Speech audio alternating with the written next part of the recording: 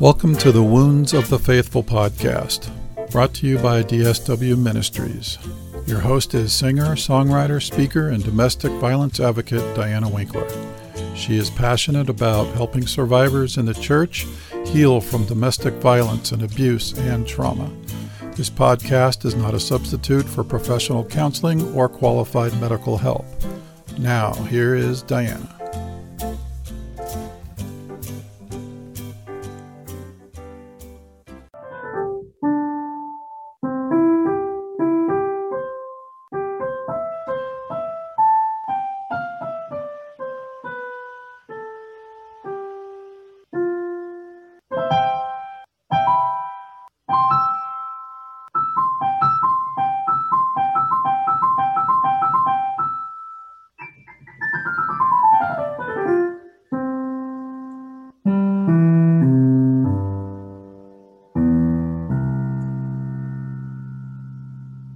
Hey there, everybody. We're going to have a little bit of a different show today. I am a musician that has a podcast, an abuse podcast. I am a musician who is an abuse survivor. Now, I don't have a script for today. I was kind of inspired by Pastor Al Deschanel to do sort of a music episode. I should have done it sooner. I just haven't gotten around to it. And I've had a lot of guest requests to come on the show. So I am off this week and I'm going to try and figure this Juno synthesizer out and see what I can create. Well, music runs through my veins, and it's a very powerful tool that we can use for healing from abuse. I'll have to say up front that my past with my abuse, even when I was angry at God, or I couldn't pray, or I didn't want to go to church, I'll tell you what, I had music. Music was there for me. Yes, I do know that God was there too. It was just the lines of communication were kind of muddied there. Perhaps the Lord wanted to reach out to me, but I just wasn't ready. And that's okay. The Lord will wait for us. But God can communicate to us through music. Music can heal parts of us. You can communicate a lot of truths through music that may not be, really easy to swallow. Music kind of softens the blow. That's one of the reasons why I started using music in my ministry with my abuse advocacy. One of my music mentors, as we were going through what my branding was and what my goal was for my music ministry back in the day, he said, well, what's different about your music than everybody else's? There's always somebody that can sing better than you, or play piano better than you, or write music better than you, or whatever. What about you is unique? And I thought about it a long time, and I thought, well, it is my abuse story. And so she said, you need a platform for your music. Why don't you combine your music with your abuse story? So that was back in 2008 when this process started with combining the two.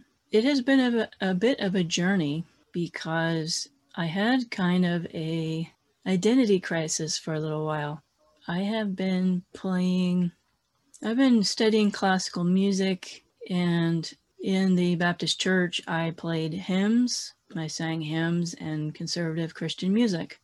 And that is all that I did.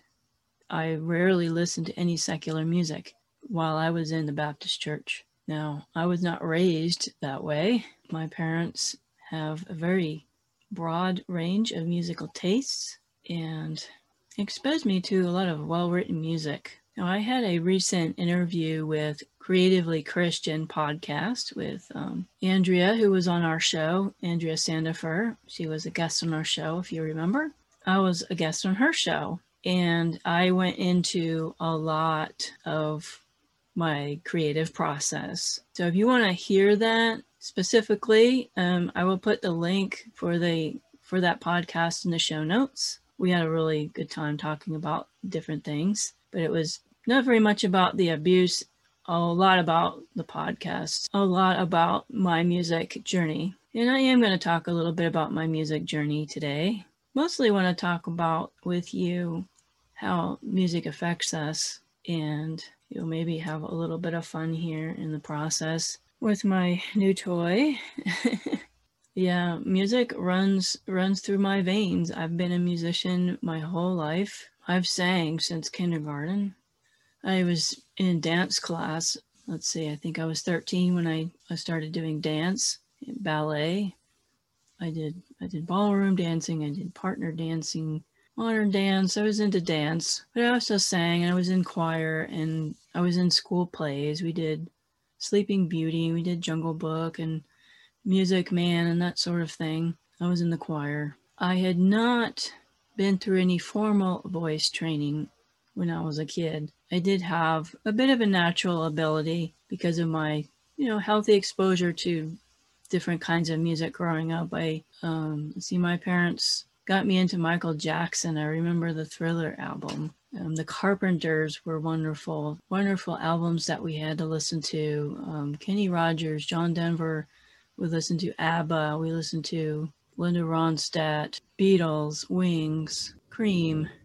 I'm visually looking through my dad's record collection. We had Eric Clapton. We didn't listen to a whole lot of, very, very few blues. I wasn't exposed very much to blues or jazz growing up, except what was on the top 40, if anything. Stevie Wonder we listened to, Earth, Wind and Fire, Chicago. We got into classical music. Actually, my neighbor, who was an artist, got me into classical music. He would play every time I came over his house, and he made pottery and paintings. Western. He was a Western artist. He would play Tchaikovsky's Piano Concerto No. 1 in B flat minor. The conductor was Arthur Rubinstein, and to this day, that's my favorite. One of my favorite classical pieces. I still haven't been able to play it on the piano, but there's always tomorrow, right? Anyway, I was into classical. My dad bought Hooked on Classics. Does anybody remember Hooked on Classics? With the beat in the background. I still love Hooked on Classics. I recently bought a turntable and a tape deck because I discovered I had these tapes that I wanted to listen to, and my old car had a tape deck, but when we traded it in, my car that I have now does not have a tape deck. And so I was testing out the turntable, and my husband brought over Bolero and Hooked on Classics. And it was great. It was really fun to listen to. I can still probably name different composers based on, because they would group all of the different composers, and they would create some sort of a loop or mesh them together. So they'd have like a Tchaikovsky section over here, and then the next one would be Bach, and then the next one would be like Beethoven and Mendelssohn, So that was fun. Let's see, what else did we listen to? Air Supply. Can't believe I'm admitting that. And Michael Jackson came into town right on his Thriller tour, and we had Off the Wall too. Off the Wall is an excellent album. And yeah, you're probably screaming at me like, yeah, he was a pedophile and a child abuser, and yeah, it's really a shame that such a brilliant man was messed up in the head like that. And we're only finding out the whole truth now after how many years he's been gone. But yeah, I so admired his work, and then it just kind of went slowly downhill. But anyway, we had Michael Jackson came into town, and we used to do the Thriller dance in the living room with my neighborhood friends. I probably could do some of it now still. So could you, especially this part. But we wanted to go to the concert and get tickets, and I definitely wasn't old enough to go to a concert. No, my parents wouldn't let us, and my friends were like going to sleep in sleeping bags outside of the stadium to get tickets. Yeah, crazy times. So anyway, those are some of the things I listened to growing up, and I love show tunes very much. My now husband Brian, he doesn't want me singing along to the show tunes that come on. It's not allowed. Not sure why, but Sound of Music is one of them. Well, you heard my interview with Brian we talked about how his mother loved The Sound of Music, and of course I would start singing the Sound of Music soundtrack, but he wouldn't, he would stop me.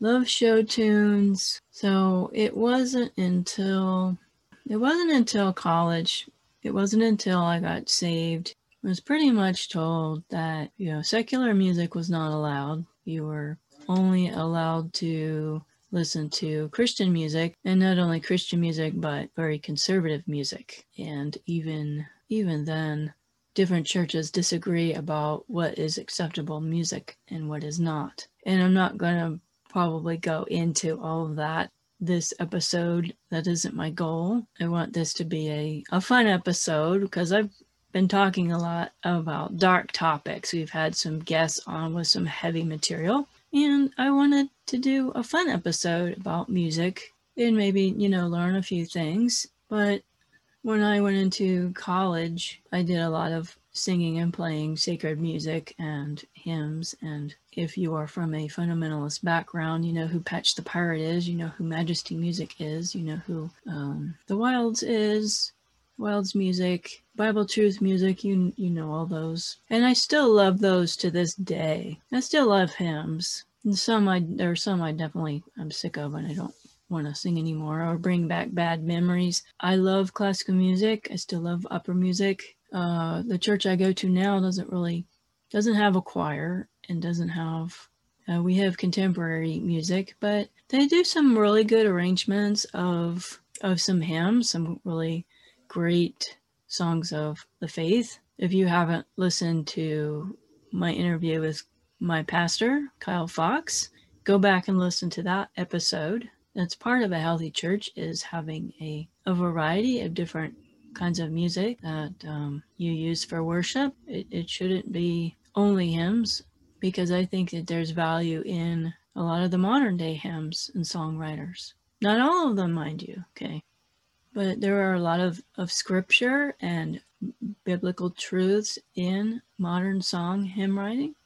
And I don't think that it should be all contemporary music in church either, because I think that our young people really are missing out on the heritage of some of the classic hymns. They've been loved for centuries. So that's kind of all I'm going to say about preferences, about what kind of music should be listening to in church. Those of you who are also musicians know this very well, that it's very difficult to get that music out of your blood. So again, when I came out of the Baptist church and started going to other denominations, the first thing I did when I went through my divorce was I recorded my first solo vocal album. And if you've been listening to this podcast, you may know the story behind that is that my abusive ex-husband, who was a record producer, who had done countless other people's music, have recorded other people's albums in 13 years, never did mine. And, looking back, there are probably a few different reasons for that. But anyway, first thing I did was I hired a studio, and I went into the studio and I started recording my music. So yes, my album is on my website for sale. It has been on there for some time. You can buy the album or you can buy singles. But my first album was difficult for me because I was in that transition of, okay, here's who my fans are. Here's my inner circle in the Baptist church who have been waiting for this album. And then I have my new friends in my new church over here that don't really listen to the kind of music style that I was used to singing. Yes, I do have a couple contemporary songs in my album, but again, I was kind of in the middle of the two extremes. So I really didn't have anybody to market the album to. I did not get a release party because the people that were in my old church community pretty much disowned me for divorcing my husband. My new community didn't really know me and was not familiar with my music yet. I had asked the church that I went to after I left my Baptist church if I could have a release party. And even they said it was kind of worldly and they would not have a release party or let me use the church for a release party. So my friend Julie, who let me stay at her place while I was getting on my feet, she said, well, let me ask my church, which is a Nazarene church. Hey, let me ask if we could use my church for a release party. And they said, well, you have to have insurance and you have to sign a release form and you have to provide all of your sound equipment. You have to pay the sound engineer, blah, blah, blah, blah, blah. They made it really difficult for me to, one, be able to afford to have this release concert, and then two, be able to get the money back from sales. I didn't really expect a huge audience, just my friends who are still my friends after I had left the Baptist community. My family was scattered all over the planet, and this was before we did Zoom. This was 2008. Facebook was just kind of getting started. There weren't any online meetings on a regular basis. That was not a thing that everybody did. Maybe some businesses that did stuff overseas, maybe they used some sort of Zoom or Skype to talk to people. But online concerts, I don't think even existed then, to my knowledge. Anyway, enough of that. Anyway, I didn't have a release party, but I got my own website and I started selling my CDs and my digital downloads on my website, and I would tell people about it. And I had, I have social media and had no idea how to market for social media. I'm very bad at that. I'm terrible at it. And, I had one musician friend kind of accuse me of different things. When I recorded this album, I had a job. I was working in the dental industry at the time. And so I had money to pay for it. And this was one of the things that I wanted to do, among other things, when I left my ex-husband, because that was the way that he controlled me. That was the way that he felt threatened by my talent. I don't know. He claims that no one would want to listen to me, although that's how we met. We met at church.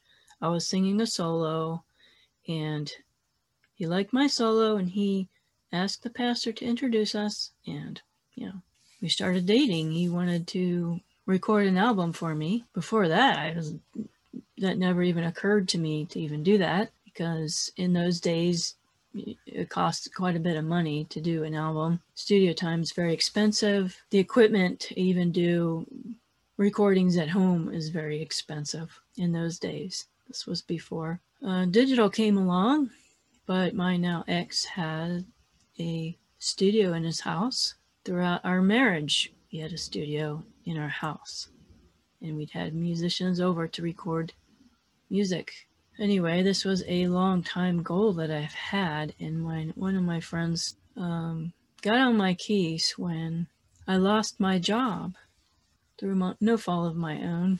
I won't get into why, but I was out of work. I was single.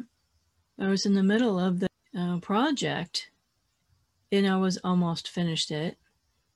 I put the rest of the process on a credit card. I had quite a few credit cards, and my music friend said, well, why did you go into debt to do this album? Well, I'll tell you the story of why I have to do this album. It's the principle of the thing. I need to do this album. It's long overdue. There's no reason why I shouldn't do the album. And when I started this process, I had a job. And I've never had trouble finding jobs, even if I quit or lost a job. Never had any trouble getting another job. I had plenty of marketable skills. But that was 2008, and that was when, the stock market crashed and the economy tanked. I was working in the dental industry, and what happens in a recession is that the only time you go to the dentist is when your teeth hurt or you have an abscess. You don't go for cleanings, you don't go for teeth whitening or anything that's not needed. You only go for emergencies. So obviously the dentists laid off a lot of their employees, which that was my situation. And so I was unemployed for 6 months, but I did finish that album. It was, let's see, I left my ex in April, and the album was finished in November. Yeah, that was an experience. And that doesn't even include finding out that my ex tried to sabotage my project. And you say, how in the world can my ex-husband, who I divorced, sabotage my album? Well, I will tell you, remember we had a studio in our house. He had recorded some piano tracks with my music teacher, Paul. You will see him on my YouTube channel. He's the gentleman on the piano. He's in his 90s. Anyway, he recorded some tracks for me to sing solos in church. And that was pretty much what I was going to use to record my album. I just needed to add my vocals to it. So we had the tracks laid, and they were in the machine. So to date myself, we had a digital audio tape, DAT machine, which is teeny tiny little cassettes. Well, we had decided to upgrade at one point to a digital machine that you didn't have to worry about the tapes anymore because they were very volatile, and we're in Arizona heat and dust and moisture. If they get in damage in any way, that it affects the recording. All of you musicians, older musicians may be familiar with that process. So we had bought a digital machine. We loaded everything in our studio onto that digital machine. And so all you'd have to do is maybe burn a disc. You wanted a copy, because in that day, even then, they had floppy disks. We didn't really have thumb drives yet, at least not widely used. So this machine had a disk drive, so you could burn a CD. Those of you who don't know my story, when I left my ex-husband, he was out of town when I left. He was gone for 2 weeks. That's when I got all my stuff out of the house. So I took those tracks with me. I went into the studio and I took them with me, all of the discs, and because I planned on doing that recording immediately. And so, yeah, I went to the studio, and I don't know the engineer, but very nice folks.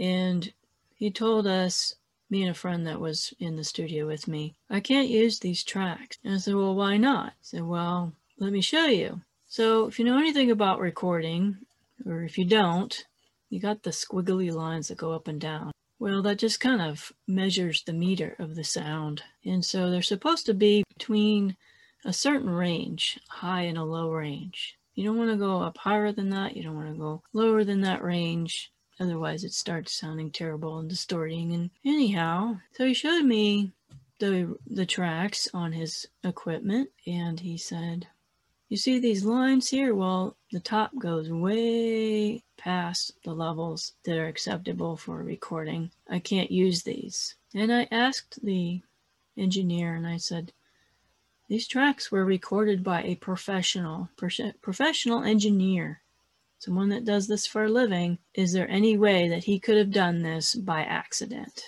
And the engineer said no. An amateur, yes. An amateur, someone that does not know what they're doing, but a professional engineer, professional sound engineer, a record producer could not do that by accident. That was on purpose. And I was really angry. This was after the divorce. I was really angry, and I sent him this angry email. So I called Paul up because we were still very, very good friends. He's one of the very few fundamental Baptists that I am friends with. I can count them on one hand. How many friends from my past that I'm still good friends with. He is one of them. He is a fabulous friend, and he's in his mid-90s now. He still teaches piano, and still plays for church. So I call him up and I said, I need to redo these tracks, all of them, because they're useless.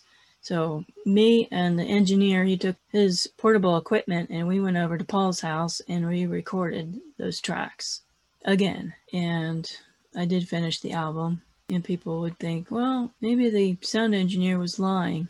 Well, I really don't think that the sound engineer had any reason to lie to me. He did not have any financial gain for lying to me. He did not know me from Adam. There wasn't any reason for him to lie to me, but my ex-husband certainly did have a reason for sabotaging my project, which he denies he did, but evidence is there anyhow. So now I had to decide going into my new church ministry because I wanted to sing the stuff I've always sang, but I also wanted to sing secular music, and I wanted to sing contemporary Christian music. And for a long time, I felt guilty. It takes a long time to get Baptist guilt trips out of your head. Anybody that's from a very conservative background that says that you listen to fill in the blank music, then, you're not a real Christian or whatever. It took me a long time to feel comfortable in my own skin, that because I wanted to record some blues, because I wanted to record some jazz, because I wanted to do some progressive rock, because I like singing classic rock songs, that I was still a Christian. I still love Jesus. My husband, Brian, he probably had a lot to do with that healing in that part of my life. His journey is quite different than mine. If you listen to his interview, I've had people tell me my whole life that because I was a drummer that, I was evil because I played drums. Well, drums is only a tool in the hands of a person. And a person can be a child of God and play the drums. Guess what? There's drums in the Bible. Probably don't believe me, but there are drums in the Bible. All kinds of instruments in the Bible. And a lot of churches seem to be on their high horse and think that they know what the music in the Bible sounded like. They don't. You can only guess. Have you heard Middle Eastern music lately? Doesn't sound like Patch the Pirate. It doesn't sound like Majesty music. Well, we're more refined here. We only play classical music. Like I said, I really enjoy classical music, and I've got books behind me on this bookshelf that talk about the biographies of some of these classical composers. It's very interesting. If you're interested in music at all, you probably have already done this, but start researching or start reading biographies on different musicians that have come before us. Their lives definitely were not perfect. And because they created beautiful music doesn't mean that their personal life was on par with what churches seem to think that Christianity is. Franz Liszt was a womanizer. Beethoven, he had a temper. Mozart, he was really strange. Brilliant man, but a different kind of life. In fact, Mozart's music wasn't always accepted. His father was Leopold, I believe. My memory serves me.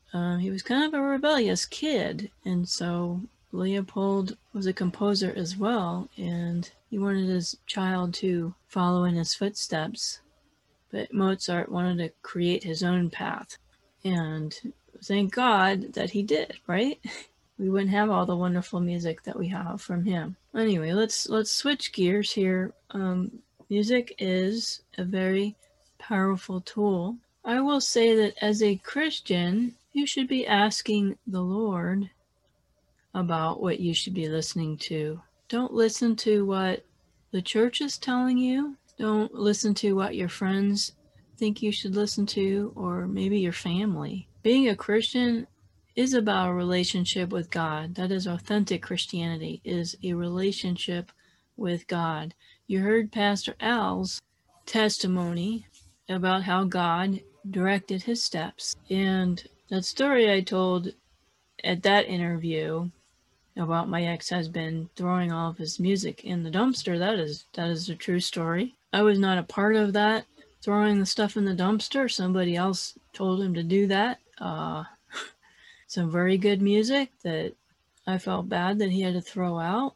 But nobody should be telling you what kind of music to listen to. Unless you are listening to obvious, these are lyrics about Satan and the devil, about murdering someone or raping somebody, or let's do drugs. There's so much music out there, well-written music out there. It doesn't necessarily talk about God, subjects we can all relate to. We've all gone through emotions, we've all gone through experiences. Lots of love songs out there, good and bad, but You know, if you're a teenager, obviously, if you're living under your parents' roof, then probably have to follow their rules until you are out of their house. But, you know, earbuds go a long way to not to offend your other people in the house that don't want to listen to your style of music. Brian, my husband now, we pretty much 99% of the time like the same music. Probably why we get along so well is that we love the same music. And we were both musicians. And so we're always watching some concert on TV. And as I mentioned, music can put you in a state of euphoria, can really bring up those happy hormones, you know. I do want to talk about some things about music. Yes, music is powerful, but contrary to popular belief, music cannot make you do something. Music cannot make you go rob a bank. Music cannot make you worship Satan. Music cannot go make you abuse your family. Music cannot make you go kill somebody. Okay, that's a myth. We are responsible for our actions. Now, if you're under the influence of drugs, yes, drugs will change your body chemistry in a very significant way. I'm in the pharmacy industry, so I do know a bit about these things. So you are under, you know, the influence of drugs, obviously alcohol or, you know, cocaine or even marijuana, that will change your brain chemistry to the effect that depending on how much you take and your body weight, you don't know what you're doing. But that is not what music does. Music cannot make you do anything. You're always sober when you're listening to music, but music still does have a power to affect your emotions. It will affect your mood, your perspective maybe on life, but you still have power to choose. If you're possessed by the devil, that's a spiritual problem. It is not caused by music choices. It would probably make you a little more vulnerable too if somebody comes along and tries to influence you to doing something that you don't want to do. I would say the same thing about video games. You know, Pastor Al, we've talked about video games. Yeah, I haven't played video games since grade school, but we had Dr. Joe Martin on the show, who was raised in the projects. That video game about stealing cars was modeled after his hometown. Did he go out and rob cars? No, he didn't. Did he see a lot of horrible things? Yes, he did. He saw his friends die. He saw murder, rape, and theft, and really poor role models. Did he follow in their footsteps? No, he didn't. He got out of the projects. Was it really, really difficult not to fall into that same hole, that same trap? And he said it was very, very difficult. But we still have a choice. When we're listening to music, we still have choices. I mean, the church claims that a certain kind of music is holier. But I think that God can use most styles of music. I wouldn't say all, but majority of music out there is a gift that God has given us. It's not only for worship, because a lot of churches, they claim that music is only for worshiping God. I don't agree with that, to be honest with you. I think that music was created for our refreshment, for our enjoyment, for our pleasure, for our entertainment. There are definitely songs or groups that I'll listen to. It's just for entertainment. I wouldn't really sing that in church, or I wouldn't sing that at a gig either, but it's just a stupid song, and it's just for fun. Being childish, right? Jumping on the trampoline. Twisted Sister. We're not gonna take it. I mean, that's a stupid song. Twisted Sister didn't really have very good songwriting to begin with. Yeah, I grew up during that era of some stupid songs that don't have any quality or merit to, but it's just for venting steam. There's nothing wrong with that. Music, I don't think music is holy or unholy. Music itself is neutral. Neutral meaning music cannot sin. Music is a tool in a human being's hands. I'm a huge Keith Green fan, and he is the one that explained this in a lot of his sermons and his writings. Music is only a tool. Music is not holy, it's not unholy. There are no Christian music bands. There's no holy music. Music doesn't have a soul. Music doesn't make choices. Music was not part of the fall of man. And I know I'm getting nitpicky here, but you should hear some of the stupid conversations that I am a part of about people being judged by their music choices. So music itself is an inanimate. It's not even an inanimate object like a drum set. It's just, rubber, steel, some skins, and a couple sticks. There's nothing evil about a drum set. It can't make choices. It can't do anything. It is only a tool in somebody's hands, namely my husband's very capable, talented hands. I mean, yeah, you have people behind those instruments. I had never been in a church that had an electric guitar and a drum set until I went into my friend Julie's church after my divorce. And I couldn't believe, wow, these people are worshiping the Lord with these instruments. I've never seen that before. And it just blew my mind. And I was just crying my eyes out because it was really beautiful. I don't remember what songs they were playing, but I went up and hugged the band leader afterwards, and I said, I am just so grateful for the music that you played today at church. And I'm sure I'm going to get emails, and I'm sure I'm going to get nasty tweets about this, but you don't have to agree with me. You don't have to agree with me. I think there's room for differences of opinion. We are all sinners. We are fallen human beings in need of a savior. So even to say that, well, this person is holy and this person is unholy. Well, technically we are all unholy. The only holiness we get is from the Lord. The Lord Jesus comes into our heart and makes us holy before Him. Do we still do sinful things? Yes. Do we still hate people? Yeah. Do we still get in arguments with our family? Yes. Do we still get tempted to cheat on our taxes or have an affair? Yes, we do. We are sinful human beings. So to say that, well, this artist is okay to listen to, but this other artist is not because I don't agree with their lifestyle or I don't agree with their doctrinal statement. We have choices. We have choices what we get to listen to in our home. Just be cautious about how you accuse somebody or judge somebody for their choices in music, because that's not what you would choose. Okay, are they out robbing banks? Are they out, killing people? Are they doing drugs? Are they assaulting girls? Whatever. Otherwise, leave them alone. You don't answer for their choices in music. I don't answer for your choices. You don't answer for mine.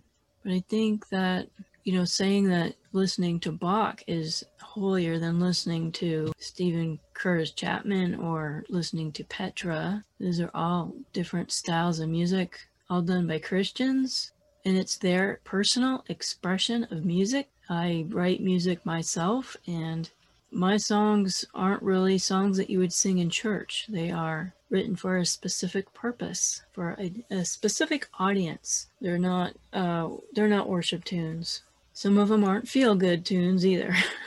But so let's talk about, how does music play into healing? How can we use music as a healing tool in our own life right now? You who are survivors, you're going through hard times. So what I would say to survivors, when you listen to music, it is a great coping tool, or it can be used to feed your poor emotions. It's better than using drugs or alcohol or sex or sleep to deal with your pain. So I'm not saying that not to use music. But what I would encourage you to do, evaluate the kind of music that you're listening to, not because it's right or wrong or good or bad. Remember, Pastor Al was talking about Christian maturity. How far along are you in your journey? Can you handle listening to something that's sad if you're sad? I would say to choose music with a positive message. Choose music with chord progressions and instruments that are in a major key. So if you have no idea what I'm talking about, a lot of sad songs are written in a minor key. So here's a major key. It's very pretty. And then here's a minor key. Hear that sadness in there? It's very sad sounding. And there's definitely a place for sad songs. All kinds of chords that they make in order to evoke a particular emotion. Again, music creates emotions. They want you to feel something. They want you to feel anger, or they want you to feel patriotic, or they want you to feel sad or happy or in love. Try to surround yourself with positive music, something with thoughtful verses, something that's life-changing, something that's powerful. You pick the music that makes you feel good. Don't pick music to listen to that makes you feel more depressed or more hopeless or angry or sad. Maybe down the road when you're farther along in your healing journey, you can listen to a sad song and not break out into tears or not get even angrier than you already are. Yeah, music can feed into your mental state right now. You know why they use minor key violins? You know why they use that? Everybody talks jokingly about the little violin, pity party. Let me see here.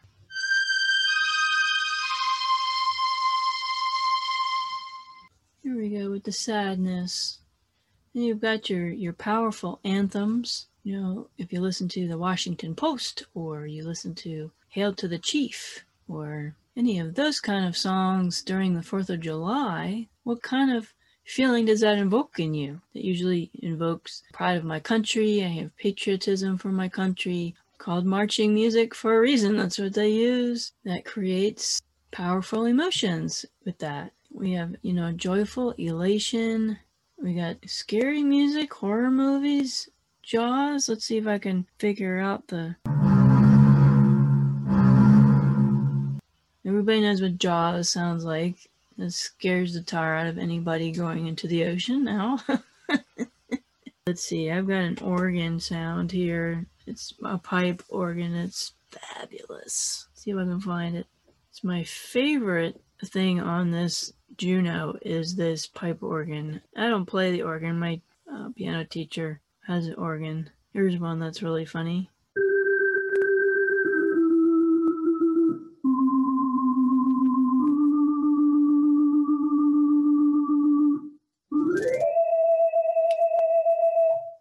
It's called soap opera. So you can imagine. Oh, Charles, I am not in love with you anymore. I'm in love with your brother, who is the father of my child that I'm expecting. Just having a little fun here. Still looking for my cathedral organ. Here we go.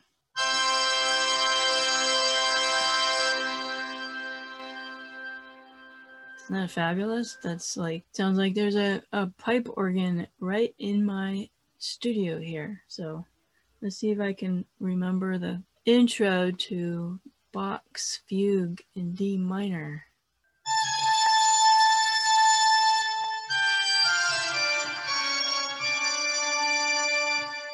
Awesome, right? That's all I can do without sheet music in front of me. But we all know that tune. By the way, it was not written to be scary, but it was included in a horror movie once, and it kind of stuck. But it was not created to be scary, which is kind of interesting.